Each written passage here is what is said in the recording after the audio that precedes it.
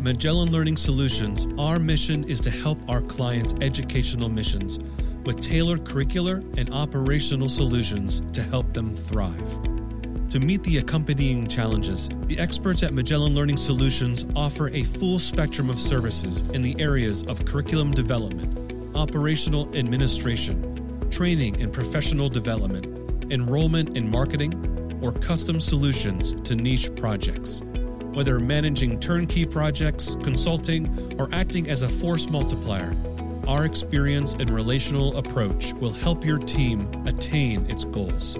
For all your educational needs, think Magellan. Visit us at thinkmagellan.com today and set up an introductory meeting.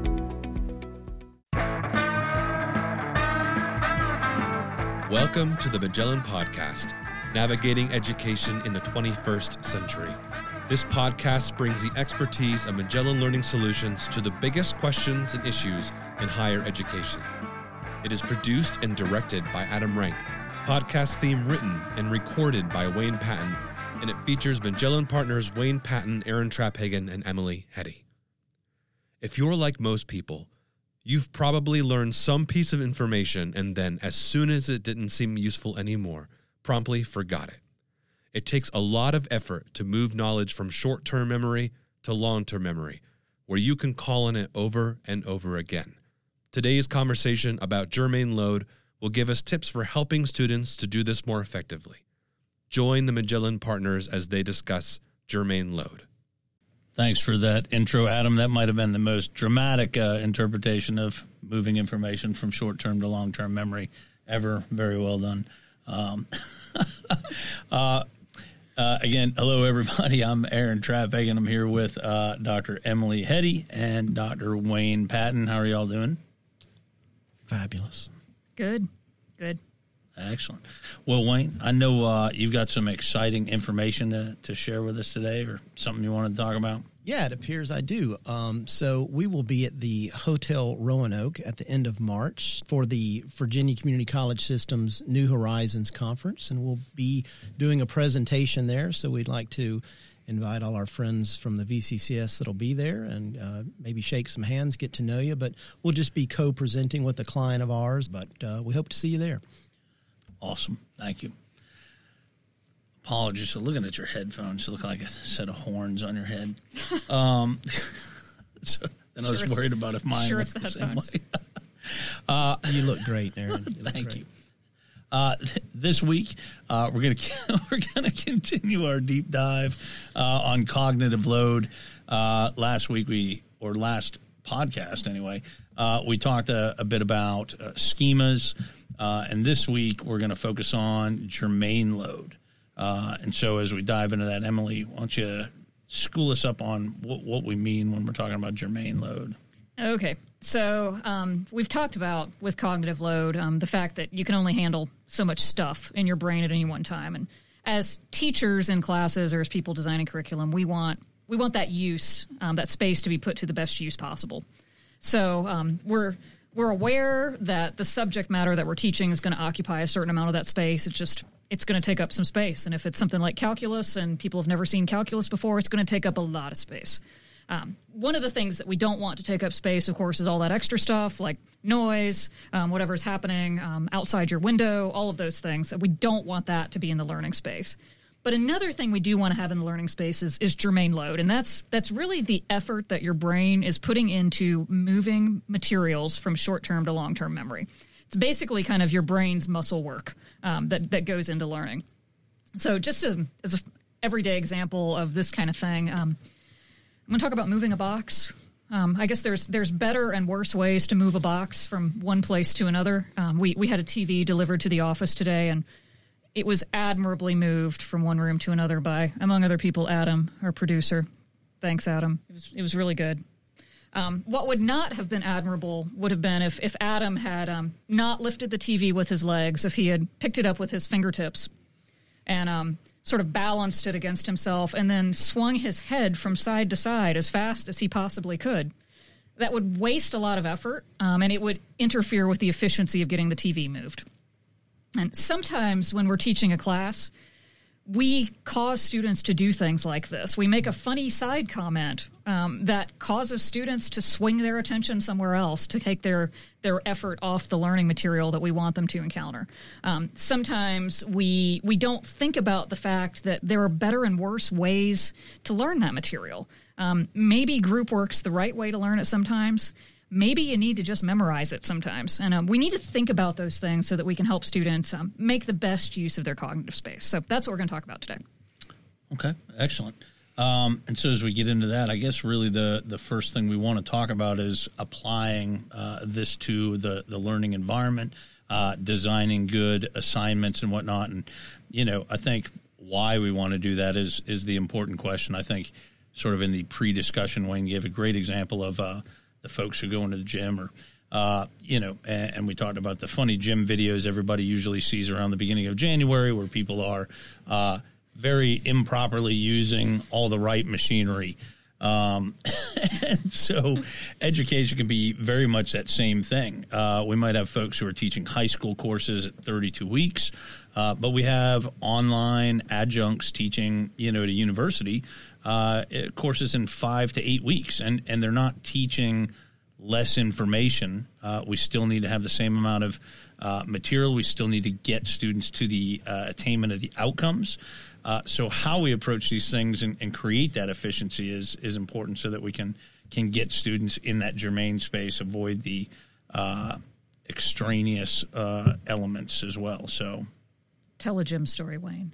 What we should do is put a link in the podcast somehow and on social media. And there's a few terrible videos where, yes, people are working the wrong muscle, I guess you could say. So, an example of this that I know happened to me, I can give lots of bad examples, but when I was in undergrad, it was just kind of understood that every class was going to have a paper at midterm and a paper at the final. And it was going to be like a 10-page paper and then a 15-page paper. No matter what the class was, we had a 10-page paper and a 15-page paper. And sometimes that was very appropriate. Philosophy class, that was a good way to measure learning. I don't really think in my undergrad psychology class, where really it was just Psych 101 and we were supposed to kind of learn about the different schools of psychology, different ideas, so on.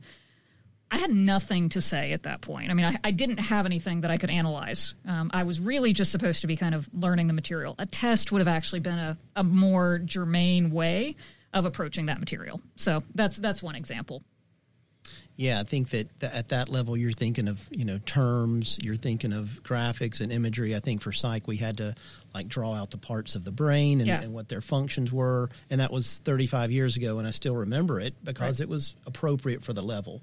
But yeah, often, at that point you're asked to write a paper, and there's that when you're an 18-year-old student, you're feeling like you're just filling in the words on the lines of the paper to try and finish the assignment. But how beneficial is it? Not very. Not very. Another example, and I'll tell my second horror story. When I was in undergrad, I went to a big research institution, and it was not liberal artsy. We didn't do much of anything to try to connect one discipline to another. The place was just so big. I don't know how they would have done that. So we really struggled with things like we talked about in the last episode, schema formation. We struggled with making connections among classes, connections among disciplines. And the university, to its credit, realized this, and they realized that was a shortcoming. So they fixed it, though, through putting in place a requirement that everybody who was getting a Bachelor of Arts degree, not a Bachelor of Science, but a BA, was going to have to take an upper-level class, a 400-level class, outside of their major and outside of their minor. So I took a sociology course, and I didn't really know anything about sociology. I'd taken Soc 100, and that was pretty much it. So I go into this 400-level course, and we had an instructor who basically gave us an article to read every day, who had us write a one-page summary of the article every day, and then we spent the entirety of our hour and 48-minute long class twice a week discussing it in a group. Not an instructor-led discussion, but discussing with each other.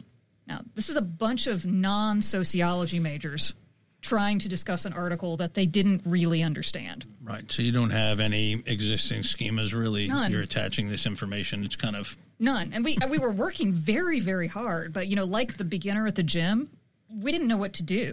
We were trying. It was painful. but had nothing to hang it on. I needed some guidance. I needed some instruction. I needed the instructor to help me use my brain muscles properly. And it didn't happen. Yeah, it seems like at the gen ed level, it maybe because that's a lot of our background, it's easier to design 1 and 200 level assignments because you kind of know what you're getting. I do feel for, faculty, and once you get into that major realm where, again, like we talked about in the last podcast, you're getting students that have maybe come from different gen ed experiences. Maybe they were a dual enrollment student, maybe they're younger, maybe they're an older online student, and they're hitting their business major or education major with all different, types of skill sets and organizational understanding of the data they've been given. So I think that from a perspective of, coming from our gen ed background, kind of knew that you were getting this type of student. Is there an art and a science to maybe thinking about how you build these things off once you hit a 300 and a 400 level course or going into a master's level? Yeah, I think so. One thing we like to talk about is just being really clear about outcomes at whatever level. And I think you're right. At the gen ed level, there's kind of commonly accepted outcomes typically that are across the United States at least. Psych 100 is Psych 100 is Psych 100. To some extent, anyway. When you get to those upper levels, though, it gets really challenging because we get farther in our disciplines, we get a little more passionate. I think the students get a little more interested, but it's really important. I think as we're designing assignments, especially at those upper levels, to say what is it I'm actually trying to measure with this assignment? What is it that I want the students to do? What kind of learning or skills do I really want them to be able to display here? And is the thing I'm asking them to do in this assignment actually going to let me measure that?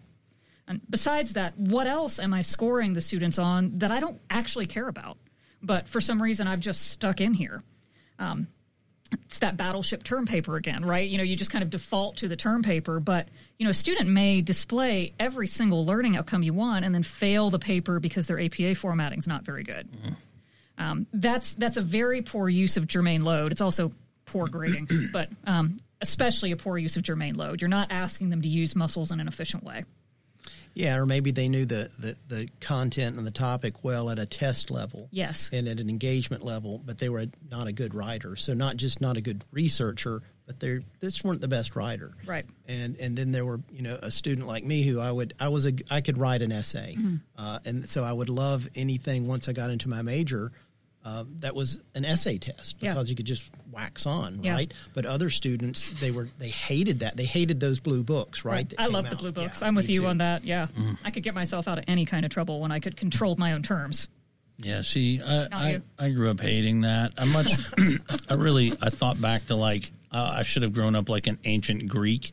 I felt like sitting on the steps with somebody, being able to talk through the concept, maybe even get it wrong, but be able to kind of correct in stream and then reapply immediately. Like that's just the way I like to engage the concept.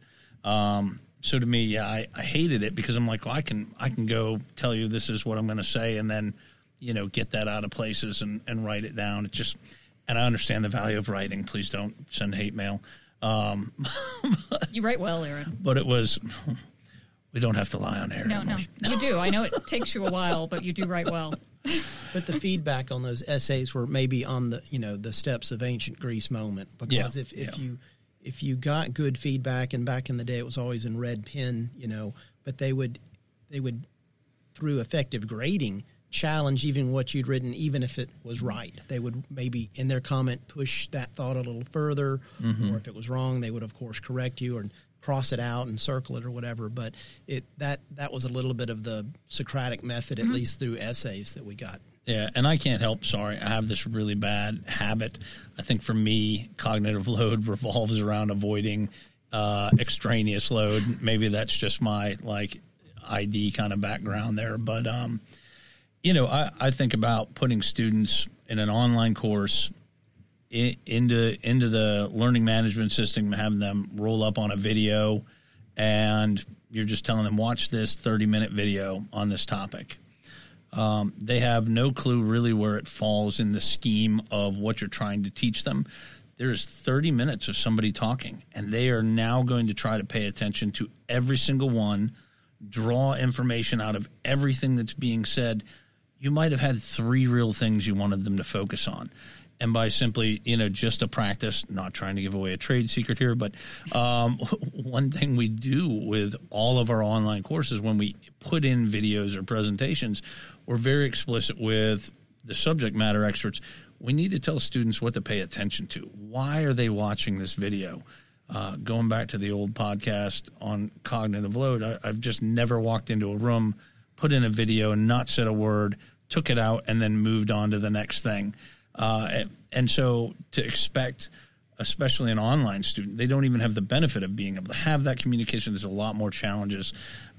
So getting them into that space where they can make connections instead of being, bogged down by the 15 minutes of information that's irrelevant.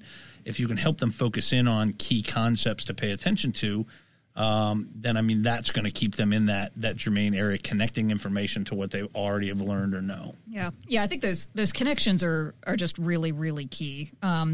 Once again, if you can tell the student there's ways this matters for you. Maybe there's an application to their daily life. Maybe there's a goal of theirs that the information is going to help them achieve.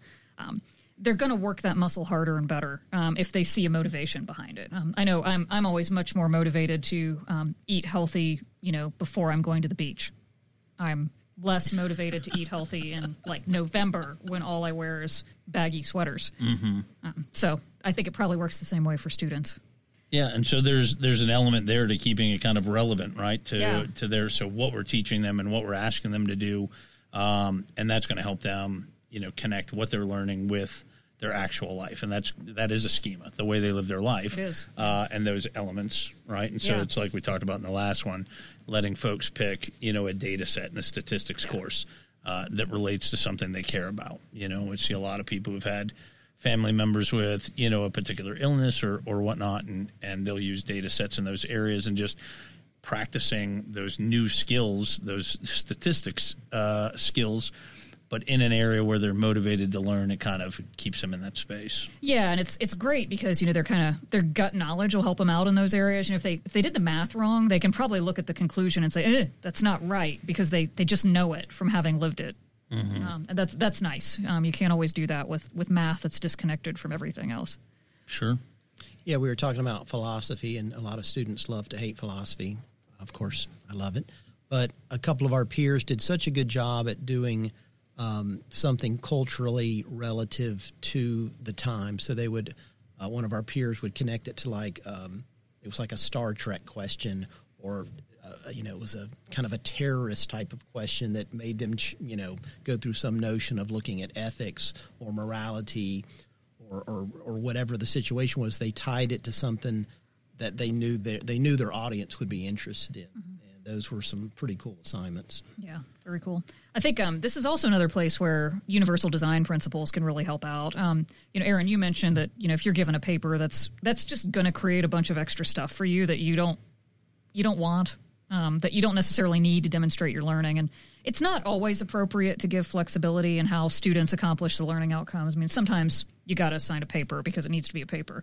But if what you really want is to find out if students have understood something and can analyze it, there's more than one way to check for that. And maybe you can give students a chance to maybe make a little video and talk about it. Maybe they could write that paper. I would have written the paper. Never, ever, ever am I going to make the video, but I can guarantee you a lot of my classmates would have made the video and would have done a whole lot better than they did on the paper. Sure, yeah.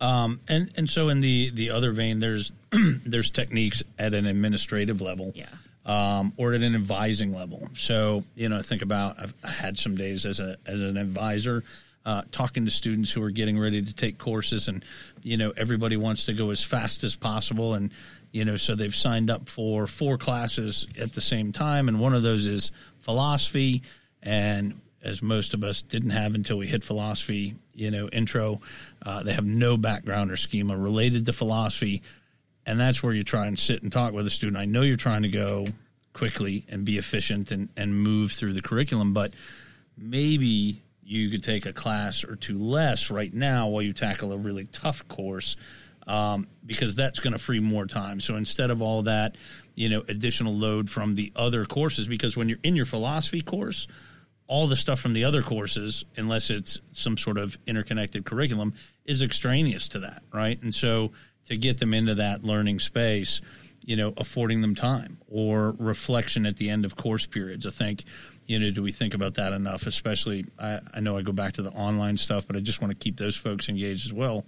But explicitly in online courses, it's almost intuitive in a face-to-face course to maybe recap what we've learned. But do we do that with our online courses? Do we bring students back through the main points and help them recap that information? Because revisiting it is going to help them cement that stuff in. They made the connection, but some of that with repetition, and working through that, reminding themselves, like I told you, just having a little space between courses to let that settle in before they move to their math course, and all of that philosophy information dumps out of their brain. Mm-hmm.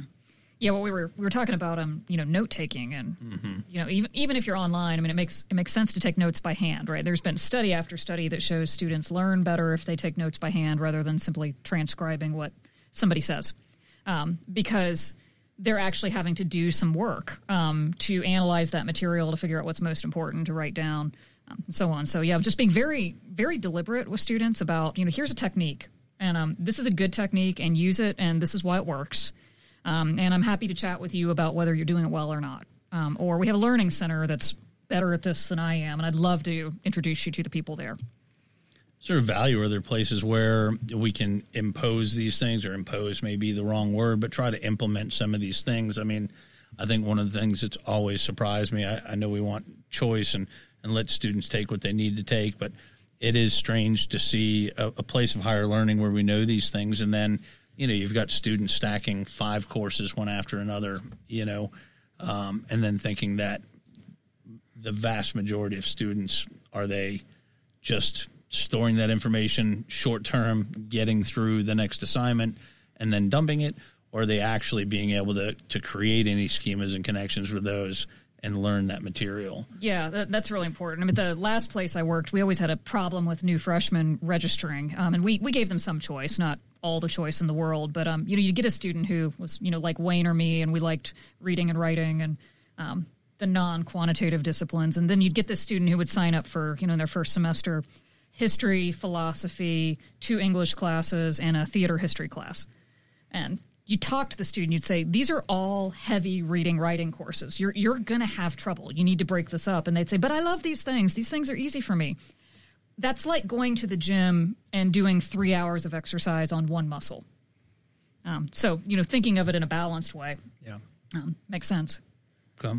And maybe this is a segue more to the next podcast, but when you have a student that is not interested in a subject at all, but it's part of the path they have to take to get through this grid of obtaining a degree, good design and thoughtful assignments and activities and ways to engage them are kind of like this tether to get them through where almost everything else is lacking, because they don't have a schema and they don't have interest. And even if they're a student with a lot of grit and will, it's not their thing, right? But a good design and a good instructor will kind of get them through it, so they can get onto the next subject where they can write an essay in a blue book, or they can read something.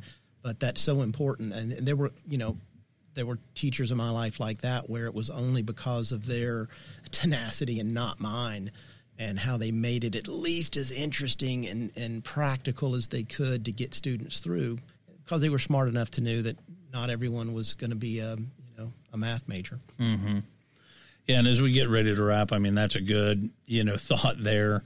To me, the key here with the Germane is just, it's funny, it's the point, but you can't really get there without just talking about the other 2 elements. So that extraneous, the core principle is, if we focus on reducing that at all costs where we can, we know we can't take every factor out, but if we can reduce those things, and then if we can ensure, like we talked about in the last one, that the schemas are set up so that they're coming into prerequisite courses, and we're planning the curriculum so that it connects information they should already have with the new information, then I think that's that in my mind, and I think anybody who's talking about probably cognitive load, that is the best way to ensure we can maximize the amount of time students spend in this space.